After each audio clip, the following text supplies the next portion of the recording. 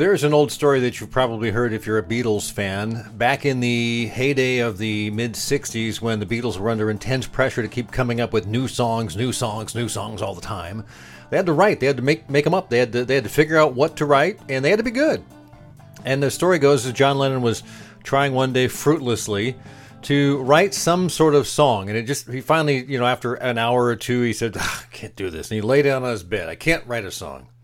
And as he lay there and kind of let things go, this thing popped into his head. He's a real Nowhere Man. This is Nowhere Man. And he wrote Nowhere Man, which is a great one. It's a classic. This is Tim Patterson. This is Trade Show Guy Monday Morning Coffee. You can find me online at tradeshowguy.net. Creativity and discipline. I'm just going to kind of riff on that today because there's a lot to unpack there. And I've always tried to be a creative person, and there's a lot of different ways that I kind of express my creativity. Trying something creative is I think worthwhile. It's part of the human condition. It's part of the human spirit, and it can be really cool. It can be really hard. If it's a big project, it can be a long slog. Kind of looking back, it was this week, by the way, 9th anniversary of Trade Show Guy Exhibits. It was 9 years ago this week. The company I was working for, Interpretive Exhibits, closed down. The owner, Ed, had announced his retirement a year and a half earlier. He said, we're going to do it slowly, close it down. And, of course, this was just coming out of the recession. So the year and a half prior to that was not great. In fact, the last 6 months, I think I worked about 1 out of every 2 weeks, or maybe 2 out of every 3 weeks, and then I'd take a week off and we'd collect unemployment. And at the end of the time, not to get too far down this bunny trail, I had 3 or 4 clients that wanted to keep working with me, so I did. I couldn't figure out whether to get back into radio, which I'd done for 26 years, or do something else. And finally, I decided, I'll just see if I can get this company off the ground. It wasn't called Trade Show Guy Exhibits at that time, but it eventually became Trade Show Guy Exhibits. So when I first got hired by them, which would have been 18 years ago, I spent 9 years, a little more than 9 years at Interpretive Exhibits. I came to the industry not knowing really anything about it. They said, you got good people skills, we can teach you the rest. I didn't know anything about sales. I didn't know anything about exhibits. This was a company that did interpretive exhibits and only a few trade show things.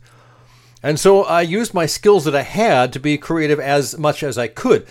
For instance, I had web design skills, and so I redid the company's website, or managed most of it, and did a lot of it myself. Also, they were in the midst of a project with, I believe, the Army Corps of Engineers that had a big audio portion. They were putting audio into an exhibit that was going to be at a dam, a visitor center. And they had all these stations with audio on it. And I said, where's the audio coming from? They go, I don't know. I said, I can do the audio. So I sourced a bunch of people that I knew, and we voiced it, produced it, got it developed, and put it into the exhibit. I did it for a number of projects. So I used my radio skills moving forward. Also, I found that one way to learn about the trade show and exhibit industry was to talk to experts and consultants. So that's what I did. I looked online. I found people that had been in the industry for some time, and I called them up and said, hey, this is Tim. Can I record you talking about your expertise? And I did that probably 20 or 30 times over the next 2 or 3 years. And I would just record the audio and post it on the company's website. Now, this is actually before podcasting was a thing. It was just something that I did, and I figured out how to put streaming audio online, which at that point was not that easy. This is like 2003, 4, 5.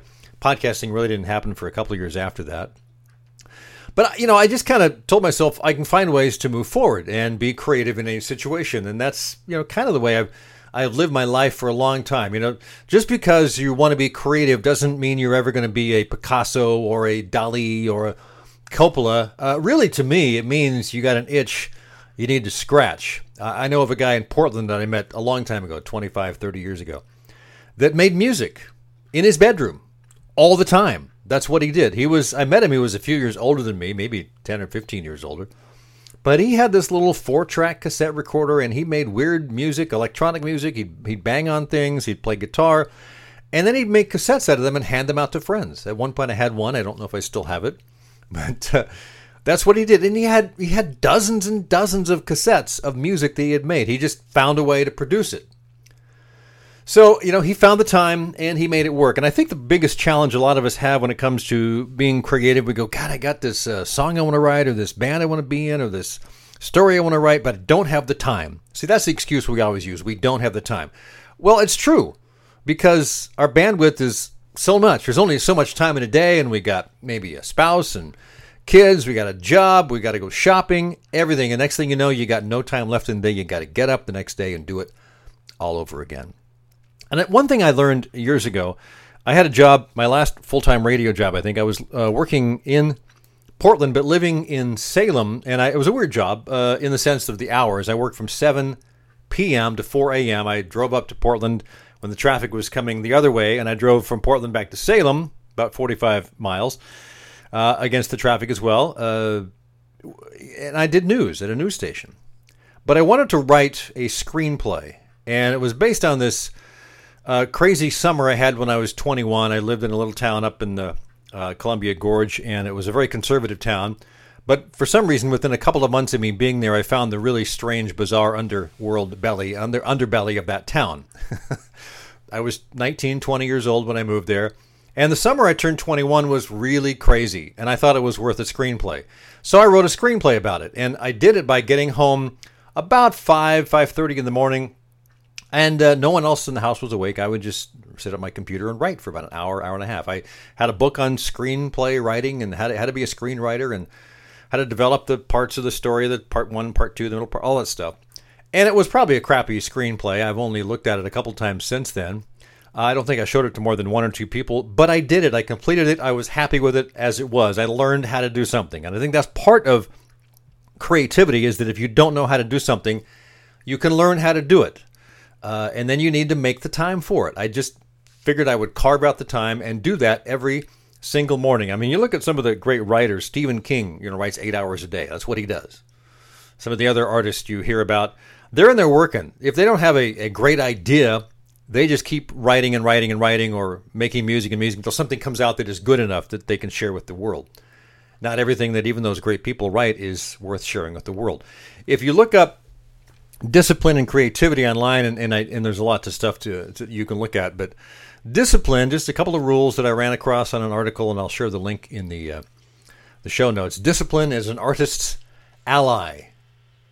Creativity must be harnessed, but discipline devoid of passion is just rule keeping. Number 2, following the rules is not the same as discipline. Rules are a means to discipline. They are a tool of creation.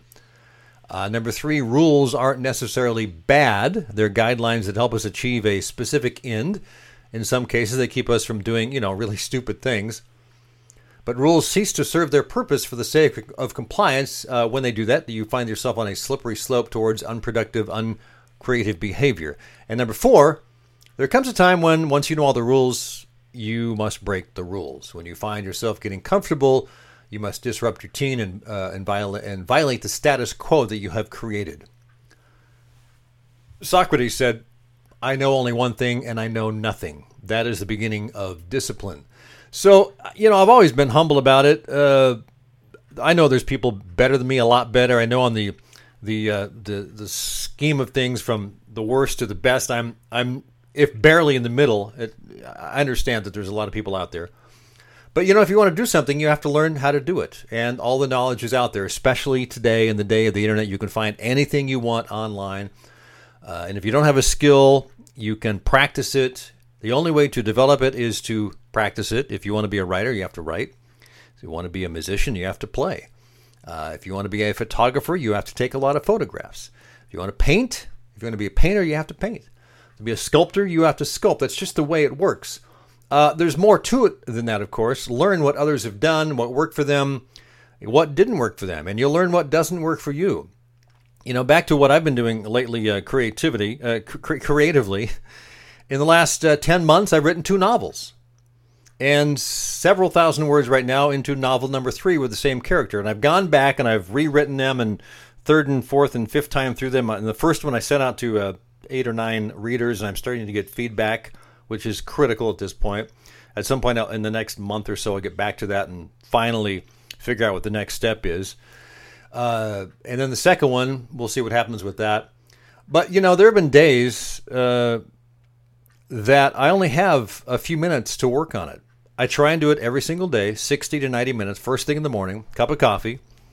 That's how I roll. I get up and I open up the laptop, sit on the couch, and just, plow away. And if I get 1,000 words out of it, I'm happy. It may be a crappy 1,000 words. I've thrown stuff away. But it may be the germ of a good piece. It may be a good piece. You never know. I'm not crazy to have the best piece come out of my fingers as I'm typing. I just want to move the stick forward, as it were. You're just moving one step forward. So that's what works for me. I also try and find guides online. Lately, in the last several months, I've been watching classes on Masterclass.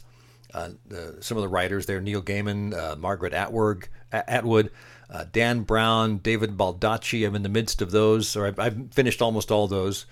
And to hear from their perspective and how they break down a story and how they come up with ideas and just kind of look at it from their perspective, I think it's really, really helpful. Writing a novel or two, and now into my third, is kind of like going back to school, which is a school of my own making. So, when I wrote that screenplay back in 2000, I had that odd schedule I mentioned, but I made time to do it. And that was kind of like the bell, the light that went off, the bell that rang in my head that says, that's what it takes. We all have 24 hours. How do you use that 24 hours? And it boils down to discipline. You need discipline to be creative. All right. So, and being creative, of course, is good. It's important. I think we all should do it in some fashion.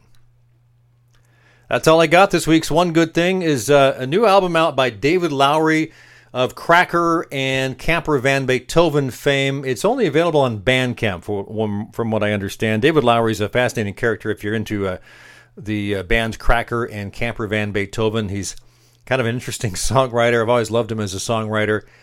And it's a new product called Shadow of the Bull. It's kind of a semi-autobiographical release, the first of a planned multi-release project. From one reviewer, in the Shadow of the Bull, David Lowery follows his stories from young childhood through relatively young adulthood, although much of his storytelling appears at first blush merely matter of fact. It's this quality that delivers its rawness. There's a sweetness in these songs that can only come from being so distanced from their time, but the strength to them too, as Lowery embraces each tightly. It's a good collection, and it's available on Bandcamp.com, davidlowery.bandcamp.com. I'll make sure a link gets in there. So that's this week's One Good Thing. Have yourself a great week, and hey, we'll do this again next time around.